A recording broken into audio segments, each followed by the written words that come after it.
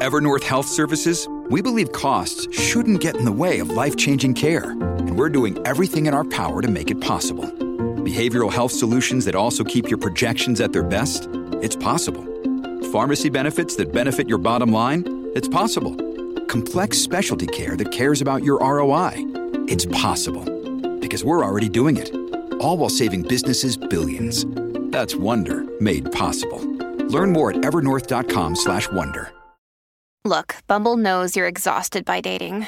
All the must not take yourself too seriously and 6'1" since that matters. And what do I even say other than hey? Well, that's why they're introducing an all-new Bumble with exciting features to make compatibility easier, starting the chat better, and dating safer. They've changed, so you don't have to. Download the new Bumble now. As a credit card machine salesman, I was door to door, so no one had invited me to show up at their business in the middle of the day and interrupt them and try to sell them something. So I was never well received, and I was like, I got to figure out a way to sell something without having to talk to anybody. And it's not that I'm antisocial or anything, but I equated human interaction with people saying, hey, go screw yourself. I don't want to talk to you right now. So that's how I got started.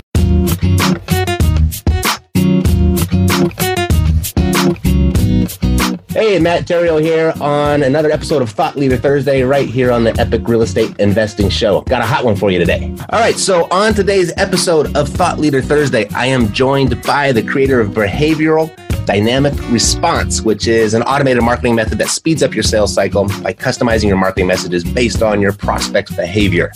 He is one of the most sought-after direct response internet marketing consultants and copywriters on the planet. And so please help me welcome to the show, Mr. Frank Kern. Frank, welcome to Epic Real Estate Investing.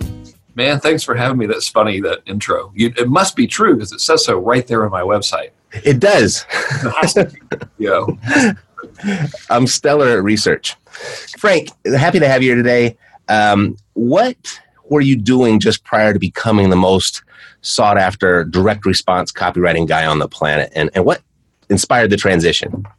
All right. So I think what you mean is how did I get started doing stuff online, or at what point in my online career? Yeah, I just tried to get really creative with my question rather than tell me how you got started.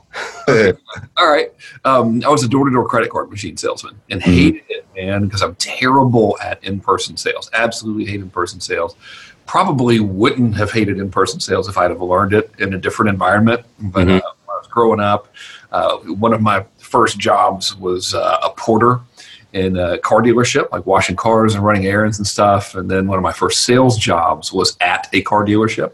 And I learned a very confrontational, high-pressure method of sales, which I just hated because, nobody likes being on the receiving end of that, And right. So I was terrible at that.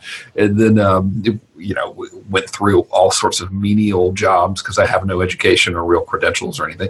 And as a credit card machine salesman, I was door to door, so no one had invited me to show up at their business in the middle of the day and interrupt them and try to sell them something. So I was never well received, and I was like, I got to figure out a way to sell something without having to talk to anybody. And it's not that I'm antisocial or anything, but I equated human interaction with people saying, hey, go screw yourself. I don't want to talk to you right now. So that's how I got started. I went to a computer, and this is before I think Google was a thing. This was in 1999. So I did a search for how to sell credit card machines on the internet, and I saw a banner ad for a course on how to sell stuff on the internet. And read the sales letter 7 million times and bought it. Finally, I think it's $297, and followed the directions. That was it. I mean, that was it, plus 19 years of doing stuff. But right. Didn't happen overnight. Yeah. So tell me about behavioral dynamic response. Tell me a little bit more about that and why it's important. It is important. It's it's diminishing in its importance as email as a communication channel is starting to lose its efficacy. I like saying words like efficacy because it makes it sound like I know what I'm talking about, but I don't really. I'm a believer. Yes, it's got to be. Yes. I should put on a blazer and say efficacy a lot and charge more. So what it means basically in normal redneck terminology, I'm from Georgia, is you customize what's happening in a marketing funnel based on how people are actually behaving, which means if they click on a link, for example, they'll get a different series than if they didn't click on the link within your funnel. If they open an email, they'll get a different response versus if they, didn't open the email. Mm-hmm. And so if you can map out every one of their behaviors, then you can show them customized marketing messages and campaigns based on it, which means you're hitting them with the right message at the right time, which makes everything work better. Right. Got it. So you're speaking directly to the person and what they're dealing with at that specific moment, right? So it's more relevant. And based on what they do rather than what they say, you know. So I'm a big believer in that, like surveys, I don't believe them. And I really base everything on data and what people actually do. So in online marketing, if you pay attention, you can analyze everything and you can get metrics on everything, like how many people click something, how many people go somewhere, and their behavior can dictate how you respond to them, which makes everything work better if you do it right. Right. Yeah, I've been following you for a little while, and I see that you do this for yourself. You show others how to do it. You deal with a wide variety of people and a wide array of industries. What do you like most about what you do? Diagnostics. So it's funny when I'm working with clients. It's they'll come to me and they'll be like, "All right, we have this objective." Actually, they rarely know the objective. They're like, "We just want to grow our business." I'm like, "Okay, so here's $5. You've now grown your business." Does that sound good? I actually don't say that to them. Could you imagine? I don't think that would go very well at all. So I'll ask them like, "All right, what's the specific objective?" And then that kind of throws people off guard for me. Like, damn, I never really thought of that.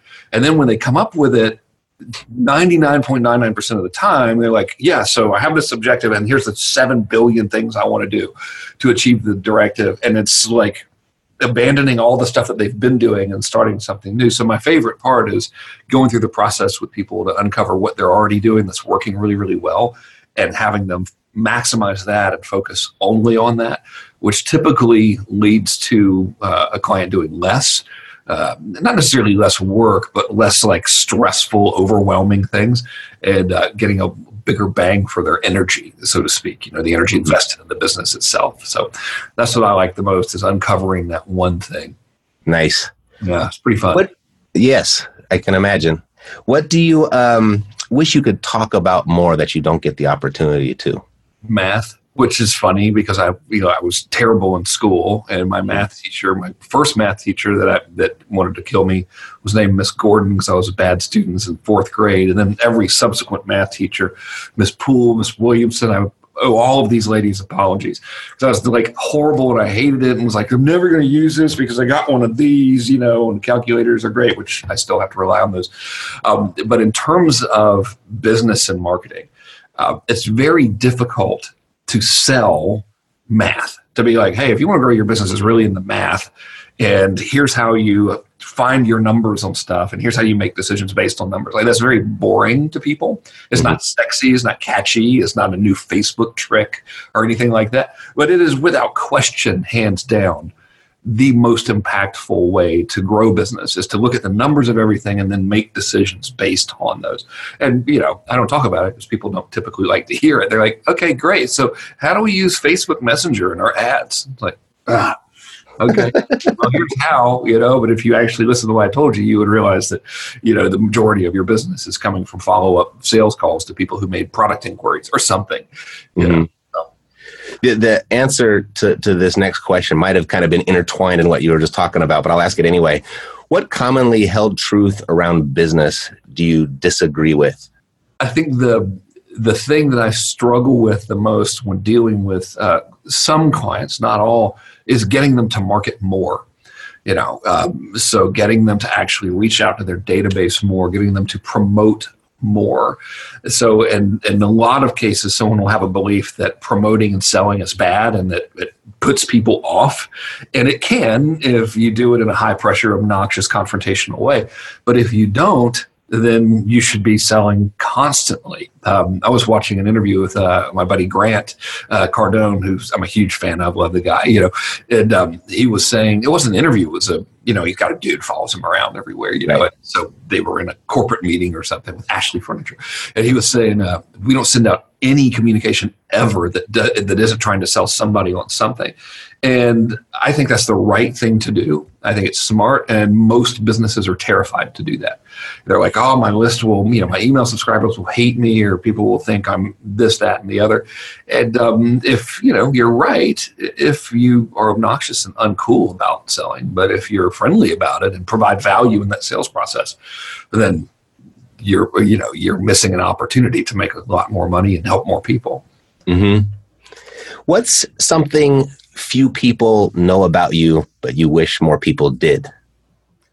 I have no idea. I never, strangely never think like that. Like, oh, here's what I want people.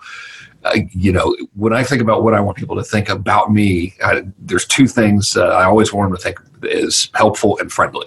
And that's it. And if I can get someone to be like, this guy's helpful and friendly, then I've got a foot in the door. I can demonstrate value to them, provide results in advance, which is a huge part of my marketing methodology and overall philosophy. And then I've established the relationship. So, I've never thought of that at all. It's like, I really don't care what they think about. There you go. It's helpful and friendly, Right.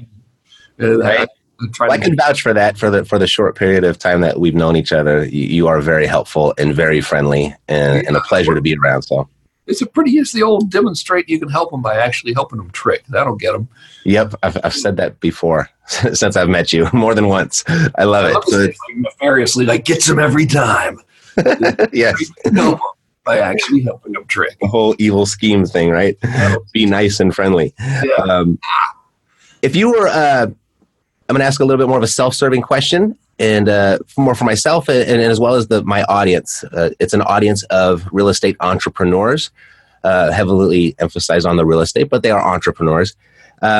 If you were a real estate investor, Frank, and you were looking for distressed properties, whether it was a distressed house or a distressed owner that's in a certain situation financially or personally, what's the first idea that comes to mind with regard to how you would use your marketing and copywriting powers to find them? So I like to keep things really, really basic and go after lowest hanging fruit. So I would run a series of ads. I might even start with the newspaper, believe it or not, which I know, from an internet guy, people are like, dude, what is that's crazy. But I'd probably run a local ad in the paper that said, if you need to sell your house fast, read this. And then it would say, it'd be like a sales letter, like, dear friend, sometimes you got to sell your house fast, but then you've got all of these insert whatever they're worried about here, like, sketchy real estate dudes trying to steal your property from you or whatever. Well, you don't have to deal with that. If you're looking to sell your house fast and you don't want to deal with someone that's going to put all kinds of high pressure on you and try to trick you, then give me a call. I can't guarantee I'll buy your house, but I can guarantee I'll offer you a fair price on it if it's something that I can use, and I can also guarantee that our experience together will be beneficial to you regardless, because you'll get a very good idea of what to expect going through this process, et cetera, et cetera. So again, relying on the old demonstrate, you can help them by actually helping them. Right. Addressing their actual situation or their problem, and then revealing or discussing, bringing their fears to the surface, and then showing them that you can actually help them by actually helping them. It's the craziest, and being upfront with them. I can't guarantee that I'm going to be able to buy your house. Right. If I can, I'll offer you a fair price for it. And worst case scenario, then I'll give you some free advice on how to navigate this situation and what to expect and what to watch out for. I would talk to them like I would want someone to talk to me if I were in that situation. Right. That's fantastic. That was very helpful. Thank you. If there were 3 guiding principles for your success, Frank, what would they be? All right. That's a good one. Number 1 is work. All right. So the more effort you put into, at least for me, the more effort you put into trying to avoid the work part, the worse everything gets. So just accept it. Hey, all this stuff is hard, to make a couple $100,000 a year is not hard, but to really do something, and to get a business into the multi 7-figure, 8-figure markets, it's a lot of freaking work. So that's thing number 1, be prepared. So I always hold that to be true. The second guiding principle is simplify. Always for me is I try to eliminate as much complexity as possible. our funnel, so to speak, for our private client group in the business is one web page. And if someone puts their name and email address in there, they get 3 emails. And that's the entire thing, right? And then we either approve the application or we don't. And then we talk to them and they either become a client or not. And that's it. And that's an extremely lucrative funnel. And by that, I think we acquire a member of that group. It's a $40,000 annual membership, and we spend $5,000 in advertising to get somebody. So it's real estate investors can appreciate that. That's an 8x return on the investment, but because it's simplified. And the final thing, which it's easier said than done, is always keep 80-20 in mind, which is be looking for that big lever. I believe very firmly in the 80-20 principle. It's been revolutionary for me, and just constantly be on the lookout for, okay, how can I 80-20 this situation?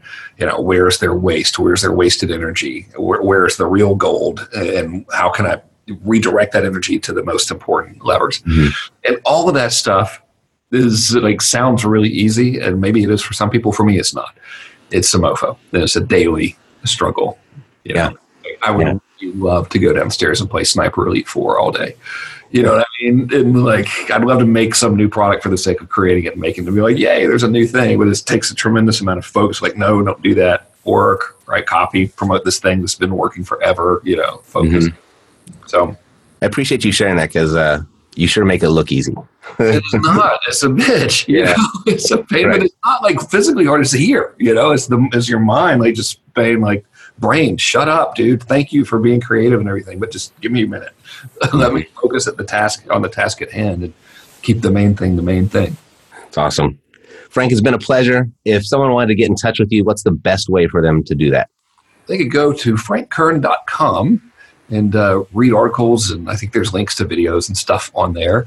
And I think there's a contact form. I really should know these things. I should do better at marketing myself than I do. I should follow my own advice to clients. But go there and follow me on Facebook or get some of my free stuff. And if you like it, then reach out and maybe become a client. Love it. Thank you. Let's do this again. All right. Don't ask hard questions next time. Really well thought out questions. I was damn, I don't know, dude. So this is the 3rd podcast I've been on. So this is a good one. This is it? Yeah, I don't really do it. I'm blessed. Being weird. I'm no, strangers. Well, perfect. Thank you very much. And all righty. So God bless to your success. I'm Matt Terry. I'll see you next week on another episode of Thought Leader Thursday right here on the Epic Real Estate Investing Show. Take care. This podcast is a part of the C-Suite Radio Network. For more top business podcasts, visit c-suiteradio.com.